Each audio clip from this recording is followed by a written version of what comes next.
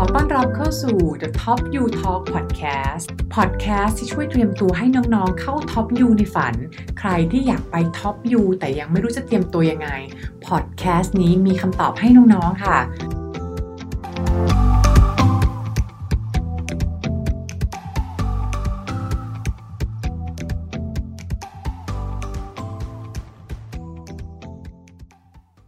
ฟังคลิปนี้ให้จบถ้าอยากติด MBA ที่ Cambridge ค่ะสำหรับคนที่ตั้งใจอยากจะสมัครไป Top UK อย่าง Cambridge นะคะไม่ว่าจะเป็นคนที่กังวลว่าโปรไฟล์ตัวเองสมัครได้ไหมไม่ว่าจะเป็นคนที่รู้สึกว่าคะแนน GMAT ก็ไม่ได้สูงมากถ้าเรามี Essay ที่ดีช่วยให้น้องติดได้ค่ะวันนี้จะมาแชร์การวิเคราะห์ว่า Essay ของ Cambridge เนี่ยควรจะเขียนยังไงบ้างนะคะค่ะขอต้อนรับน้องๆเข้าสู่ TopUTalk Podcast นะคะช่วงนี้พี่เจสก็จะมารีวิวมาแชร์เทคนิคแหละค่ะว่าเขียน Essay ของแต่ละ Top U ยังไงให้ติดนะคะวันนี้ก็กลับมาที่ฝั่ง UK กันบ้างค่ะเป็น Cambridge Just Business School นะคะก่อนอื่นเลยต้องบอกว่า Cambridge เนี่ยก็เป็นหนึ่งในหลายโรงเรียนที่นักเรียนไทยเนี่ยสมัครกันเข้าไปเยอะอยากไปเรียนหลายคนนะคะซึ่ง MBA ที่ Cambridge นะคะข้อดีก็คือเรียนแค่ปีเดียวนะคะแล้วก็คลาสไซส์ค่อนข้าง small ค่ะค่อนข้างเล็กเลยประมาณ200คนเนอะแล้วก็มีคนต่างชาติประมาณ40คนอันเนี้ยทำให้คนที่เวลาไปเรียนกลับมาจะค่อนข้างสนิทกับอัลลัมไนจะมีเพื่อนมีเน็ตเวิร์กมีคอนเนคชันได้หลากหลายเลย Cambridge เนี่ยนะคะก็คือต้องบอกว่าคะแนน GMAT เนี่ยนะคะเรามาดูโปรไฟล์ของเขาอยู่ที่ค่าเฉลี่ยมีเดียนละกัน700ค่ะของปีล่าสุดเป็น2020ค่าเฉลี่ยที่เป็นตัว average เลยนะคะอยู่687ประมาณ690ละกันแต่เวลาน้องเห็นตัวเลขอย่างเงี้ยก็อย่าเพิ่งตกใจถ้าเรา GMAT ไม่ได้ถึงนะคะหรือตัว work experience เนี่ยค่ะจริงๆคือเขารับตั้งแต่3ปีขึ้นไปเนอะแต่ว่าค่าเฉลี่ยของคลาสเนี่ยก็ประมาณ6ปีอย่างตัวน้องๆที่พี่ๆเคยช่วยและติดละกันจริงๆก็มีตั้งแต่คนที่ได้คะแนน GMAT นะ600ต้น600ต้นจริงๆค่ะ610 620 630 140ก็สามารถติดได้แล้วเขาไม่ได้เป็นคนที่ GPA เหมือนแบบ 38 39 นะมีคนที่ได้คะแนนประมาณ GMAT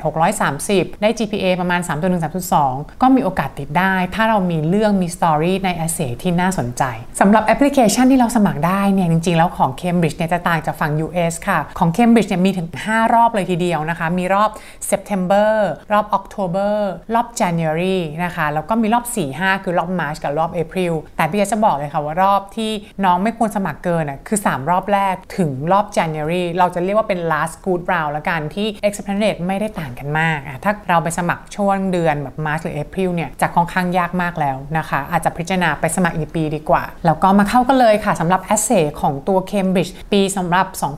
2021-2022 เนี่ยนะคะ essay question ทั้งหมดหลักๆเลยเนี่ย4คำถามนะคะแต่นอกจากนั้นเนี่ยเขายังมี mini question ใน online application อีกประมาณ 2-3 คำถามค่ะคำถามแรกเนี่ยก็เป็นคำถามที่เขาให้เขียน personal statement เนี่ยแหละค่ะประมาณ500คำนะคะซึ่งต้องบอกว่า Cambridge เนี่ยเป็นมหาลัยที่ค่อนข้างจะสตริกในเรื่อง word limit เลยค่ะเพราะว่าบางอย่างมหาลัยเขาให้อัปโหลดไฟล์ใช่ไหมแต่ของ Cambridge เนี่ยคือเขาให้ copy แล้วเอาตัวอักษรเข้าไปแปะในฟอร์มเขาฉะนั้นเกินมาคำหนึ่งก็ไม่ได้เลยเพราะเขาลิมิตไว้ที่500คำนะคะซึ่ง personal statement อันเนี้ยก็คือ go essay นี่แหละค่ะที่พี่เจสเคยรีวิวไปในเอพิโซดก่อนๆนะคะไปดูได้ในของโคลัมเบียหรือในของ LBS นะคะของยูอื่นอันเนี้ยก็มีแล้วแต่จะมีตัวที่เขาอาจจะอยากให้เขียนเพิ่มนิดนึงซึ่งเป็นสิ่งที่เขาเขียนมาเลยค่ะบอกว่านอกจากเขาถาม short term long term goal แล้วเนี่ยเขาถามอีกว่า what skill do you already have that will help you achieve your goals นะคะตรงนี้เราก็ต้องแชร์ด้วยค่ะว่านอกจากที่เรามี goal มี short term long term goal อะไรของเราแล้วเนี่ยเราได้ build skill ของเราได้มีประสบการณ์อะไรที่ทำให้เราใกล้จะไปถึง career goal ของเราตรงนั้นแล้วนะคะซึ่งตรงนี้เหมือนเราจะต้องพยายามโชว์ให้Cambridge เห็นค่ะว่าเราได้ทำรีเสิร์ชของเราได้ทำการบ้านของเรามาทุกอย่างที่เราทำได้และเหลือขาดแค่ MBA นี่แหละเป็นจิ๊กซอว์พีซสุดท้ายที่ทำให้เราติดได้นะคะนอกจากนั้นอันนี้มีคำถามอยู่ใน personal statement ที่ต่างจากที่อื่นด้วยนะคะ What actions will you take before and during the MBA to contribute to your career outcome หมายความว่าเนี่ยก่อนที่คุณจะไปเรียน MBA หรือตอนที่คุณเรียนอยู่เนี่ยจะทำอะไรบ้างเพื่อทำให้ได้เป้าหมายทางการงานของเรานะคะซึ่งอันนี้นะคะเราควรจะต้อง ไฮไลท์เลยแหละว่าเรารีเสิร์ชเกี่ยวกับบริษัทที่เราอยากจะไปทำงานมากน้อยแค่ไหนแล้วนะคะเป็นมีโรอะไรบ้างคือถ้าเกิดเขียน position ใน short term goal ได้อันนี้จะดีมากๆและแนะนำด้วยนะคะ short term goal ต้องแบบ specific มากๆแล้วเวลาเราเข้าไปในทำงานในบริษัทเหล่านี้แล้วเนี่ยมี opportunity งานอะไรให้เราบ้างนะคะนอกจากนี้ถ้าเกิดเราสามารถไฮไลท์เลยสมมุติถ้าเกิดใครที่อยากทำ private equity ในเมืองไทยอย่างเงี้ยนะคะอาจจะนอกจากบอกชื่อบริษัทแล้วอาจจะสามารถไฮไลท์ได้ว่าเราได้มี outreach หรือได้มี network หรือ connection เนี่ยไปคุยกับคนในบริษัทเหล่านั้นแล้วว่าเป็นยังไงบ้างอันเนี้ยก็จะเป็นสิ่งที่ช่วยทำให้เขา convince ได้แหละว่าเราทำเรื่อง career research มาค่อนข้างดีนะคะอันเนี้ยasset เรื่อง goal พี่จะอาจจะไม่บอกเยอะละกันแต่บอกสิ่งที่ต่างจากอยู่อื่นยังไงที่เมื่อกี้ไฮไลท์ไป2จุดเนื้อสกิลที่ต้องไฮไลท์กับเราทำ research เกี่ยวกับตัว company ตรงนี้มายังไงบ้างแล้วอยู่ MBA จะทำอะไรนะคะต่อมาค่ะคำถามข้อ 2-3 ทีเนี่ยจะเริ่มสั้นแล้วแต่สำคัญแล้วก็ tricky ด้วยข้อละ200 คำนะคะคำถามที่2ค่ะก็คือ describe a difficult decision that you have to make What did you learn from this and how have you changed as a result ก็คือให้อธิบายค่ะว่าเหตุการณ์ไหนที่เราต้องตัดสินใจยากลำบากแล้วเราได้เรียนรู้อะไรและเราได้เปลี่ยนตัวเองยังไงจากผลลัพธ์ของ decision ที่เราได้ทำไปนะคะซึ่งอันนี้ต้องบอกว่าบางคนอาจจะนึกถึงเรื่องงานใช่ไหมเรื่อง profession จริงๆอันนี้พี่จะแนะนำว่าให้เขียนอะไรที่เป็น personal example อ่ะจะดีกว่านะคะเพราะถ้าเกิดจริงๆน้องไปดูออนไลน์แอปพลิเคชันข้างในนั้นอีกอ่ะมันจะมีที่ให้เราให้เขียนเรื่อง work accomplishment work achievement นะคะหรือ work challenges ไปแล้วเขียนเรื่องงานเยอะแล้วที่มันเป็น short answer อยู่ในออนไลน์แอปพลิเคชันซึ่งตรงนี้น่าจะเป็นอะไรที่เราน่าจะต้องมาเขียนตัวที่เป็น personal example แล้วแหละว่าเฮ้ยอะไรที่เราทำแล้วมันเป็นเหตุการณ์ที่มันแบบสำคัญนะคะอาจจะเป็นchoice ก็ได้ในการทำกิจกรรมหรือเป็นโอกาสอะไรที่มันตอนนั้นน่ะมันอาจจะยากสำหรับเราในการ prioritize หลายอย่างใช่ไหมคะซึ่งตรงนี้แหละพอเราตัดสินใจไปแล้วเนี่ยก็คืออาจจะเป็นอะไรที่มันต้อง challenge หน่อยแหละแล้วพอเราตัดสินใจไปแล้วเนี่ยเฮ้ยมันทำให้เราดีขึ้นยังไงหรือมันทำให้เรากลับกลายว่าไปสร้าง impact ได้ยังไงอาจจะเป็นโอกาสที่ได้ไปทำกิจกรรมเนี่ยเราอาจจะไม่เคยทำเลยตอนแรกอาจจะคิดว่าไม่อยากจะทำเพราะเวลาก็น้อยหรือว่างานก็ยุ่งใช่ไหมคะหรือเป็นสิ่งใหม่ที่เราต้องไปเรียนรู้ไม่แน่จะทำได้ดีหรือเปล่าแต่พอเรา say yes ไปแล้วว่าจะทำสิ่งเนี้ย decision ของเรา difficult decision ปรากฏว่ามีแต่สิ่งดีๆเกิดขึ้นกลับมาแล้วเราอาจจะได้เรียนรู้อะไรจากสิ่งนี้นะคะเนี่ยแหละต่อมาคำถามที่3ค่ะก็200 คำเหมือนกันนะคะเดี๋ยวจะอ่านให้ฟังนะคะ describe a time where you worked with a team on a project what did you learn from the experience and how might you approach it differently today 200 คำค่ะน้องๆอันนี้คือชัดเจนเลยทำงานเป็นทีม on a project อันนี้จะเป็น personal ก็ได้นะคะหรือจะเป็น work ก็ยังได้เหมือนกันเพราะคำถามเกี่ยวกับ team work เนี่ยยังไม่ได้มีเยอะในส่วนอื่นนะคะอันนี้ก็ยังสามารถเลือกเป็นอะไรที่เกี่ยวกับงานได้ทำไมก็ถึงถามอันนี้จริงๆก็เหมือน MBA หลายๆที่ Cambridge Judge เนี่ยค่ะมีพวกteam based discussion มี team project เยอะมากๆแล้วอย่างที่บอกเขามีคลาส200 คนจาก40ประเทศนะคะถ้าหารตรงๆเลยประเทศหนึ่งมีประมาณแบบ 4-5 คนอย่างเงี้ยซึ่งจริงๆแล้วในทีมหนึ่งเขาจะจัดให้มีคนหลายชาติเลยอาจจะมีคนไทยแล้วอาจจะเป็นคนอินเดียแล้วอาจจะเป็นคนอังกฤษแล้วอาจจะเป็นคนบราซิลก็ได้นะคะเนี่ยใน 4-5 คนในทีมเนี้ยเขาเลยอยากจะเห็นว่าเราเคย drive เคย manage เหตุการณ์เหล่านี้ได้แล้วนะคะอาจจะเป็นการที่เราทำงานในทีมแบบที่พยายามให้เลือกที่มันหลากหลายละกันหนึ่งอาจจะเป็นหลากหลายในมุมของเชื้อชาติใช่ไหมคะต้องไปทำงานแล้วเนี่ยมีคนชาติอังกฤษมีคนชาติอเมริกันในงานเรานะคะหรือต้องสื่อสารกับทีม regional team หรืออาจจะเป็นมุมที่2ถ้าไม่มีต่างชาติไม่เป็นไรเป็นมุมที่2ก็ได้ทำงานในทีมที่ diverse field diverse function เช่นบางคนทำงานสมมุติต้องเป็น product manager จะต้องไปคุยกับฝ่ายการตลาดว่าลูกค้าอยากจะต้องมี requirement อะไรจะต้องมีอะไรที่มา add feature ในแอปพลิเคชันบ้างเราต้องไปคุยกับฝ่าย IT เพิ่มแล้วว่า IT เนี่ยต้อง develop ยังไงบ้างนะคะหรืออาจจะต้องไปคุยกับฝ่าย finance ด้วยเพื่อขอแบบ approve budget อย่างเงี้ยค่ะพยายามโชว์ให้เห็นว่าเราจะต้อง work กับหลายๆ party ยังไงนะคะแล้วเนี้ยแหละอาจจะต้องพยายาม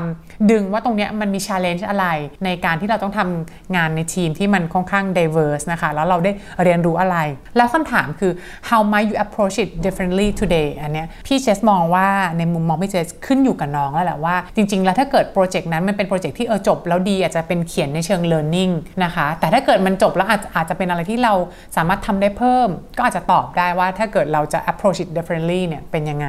นะแล้วมาคำถามที่4ค่ะเป็นคำถามหลักที่4คำถามสุดท้ายแล้ว if you could give one piece of advice to your 18 years old self what would it be ซึ่งอันเนี้ยเป็นคำถามทริกกี้นะคะแต่ก็ไม่ใช่คำถามใหม่มีครั้งแรกในรอบปีที่แล้ว2019-2020แต่ที่พี่เจสบอกว่ามันทริกกี้เนี่ยเพราะอะไรรู้ไหมคะเพราะว่าจริงๆแล้วเนี่ยเขาไม่ได้อยากฟังแค่ว่าถ้าเราย้อนกลับเวลาไปได้เนี่ยจะไปให้คำแนะนำอะไรตัวเองตอนอายุ18คือเขาไม่ได้อยากได้แค่นั้นน้องๆเนี่ยจะต้องคิดว่าจริงๆแล้วในทุกเอเซเลยเนี่ยมันเป็นการโชว์สตอรี่ของน้องเองเนอะซึ่งตรงเนี้ยถ้าเราอยากจะแนะนำอะไรเนี่ยจริงๆพี่เจษมองว่าอาจจะไปมองว่าตอนที่เราเคยอายุ18ตอนนั้นเนอะสำหรับน้องๆหลายคนสำหรับพี่เจษผ่านมานานแล้วน้องหลายคนอาจจะยังไม่นานใช่ไหมบางคนตอนนี้อายุแบบ23 24 25 26ผ่านมาไม่ถึง10 ปี 7-8 ปีแต่ว่าพยายามคิดว่าตอนที่เราอายุช่วง17-18อาจจะเป็นเพิ่งเข้าปี1ใหม่หรืออยู่แบบเยียร์12 13ม5ม6อะไรอย่างเงี้ยนะคะมีอะไรที่มันเป็นช่วงสำคัญของชีวิตของเรานะคะแล้วให้มองย้อนไปว่าพอเราผ่านช่วงนั้นมาได้แล้วนะในช่วง18ถึงประมาณสักเนี่ย24-25เราอาจจะมีประสบการณ์ชีวิตอะไรที่ถ้าเกิดเรามาเจอตอน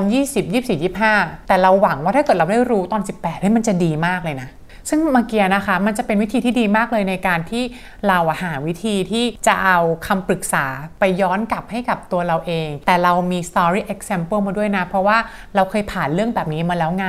นะคะเราเลยไม่ต้องกังวลเราควรจะเดินทางแบบไหนสิ่งที่เป็น common mistake ของคนหลายๆคนคือจริงในทุก essay เลยนี่แหละคือไม่ควรจะเลือกเรื่องที่เล่าเนี่ยเก่าเกิน 2-3 ปีนะคะตรงนี้เราควรจะเลือกเรื่องเนี่ยที่ถามมาทั้งหมดเนี่ยค่ะไม่ว่าจะเป็นเรื่อง teamwork หรือ difficult situation decision นะคะหรือเรื่องที่เราต้องกลับไปเล่าให้ตัวเองเนี่ยก็คือไม่ควรจะเก่ามากเนาะแล้วนอกจากนั้น4คำถามนี้ยังไม่พอจริงๆของ Cambridge มีประมาณแบบ8essay อะค่ะ4อันแรกเมื่อกี้บอกไปแล้วใช่ไหมคะอันที่5คือ optional essay additional essay ยังมีอยู่ถ้าเกิดใครคนไหนที่คะแนน GPA น้อย GMAT น้อยหรือมี work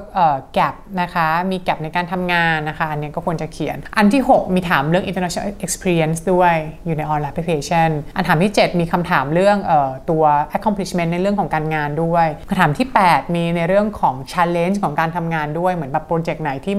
มัน challenge มันมี obstacle เยอะนะคะเนี่ยหลักคือ8อันนะคะแต่นอกจาก8อันเราก็ยังมีพวก short answer ตรงเนี้ยของ Cambridge ค่อนข้างเยอะเลยนะคะฉะนั้นตรงนี้แหละค่ะก็อยากให้น้องๆเนี่ยเริ่มเตรียมตัวทำ essay ค่อนข้างเร็วนะคะสมมุติช่วงนี้อยู่ในช่วงเดือนเราอัด podcast กันตอนนี้ยังอยู่ในช่วงตุลา2021อยู่ใครที่จะสมัครรอบใน September ตอนนี้ต้องเริ่มแล้วหรือรอบ October หรือ January เนี่ยก็ควรจะต้องเริ่ม reflect ตัวเองได้แล้วนะคะว่า application team เราควรจะเป็นยังไงนะคะส่วนน้องๆคนไหนเนี่ยไม่แน่ใจว่า application team เราควรจะเป็นยังไงสามารถนัดเข้ามาขอเซสชันเป็น Application Strategy Lab กับพี่ๆที่ Mission Top U ได้ค่ะเราก็จะให้น้องเนี่ยส่งเรซูเม่ส่งโปรไฟล์มาให้ก่อนนะคะแล้วพี่ๆเนี่ยก็จะช่วยรีวิวโปรไฟล์น้องเหมือนกับที่เราเคยเป็น Admission Team ที่นู่นน้องๆจะได้รู้จุดแข็งตัวเองจุดที่ยังปรับได้อยู่ต้อง build โปรไฟล์ยังไงต้องวางแผนเตรียมตัวยังไงให้ติด Top U ค่ะวันนี้พี่เจสลาไปก่อนสวัสดีค่ะ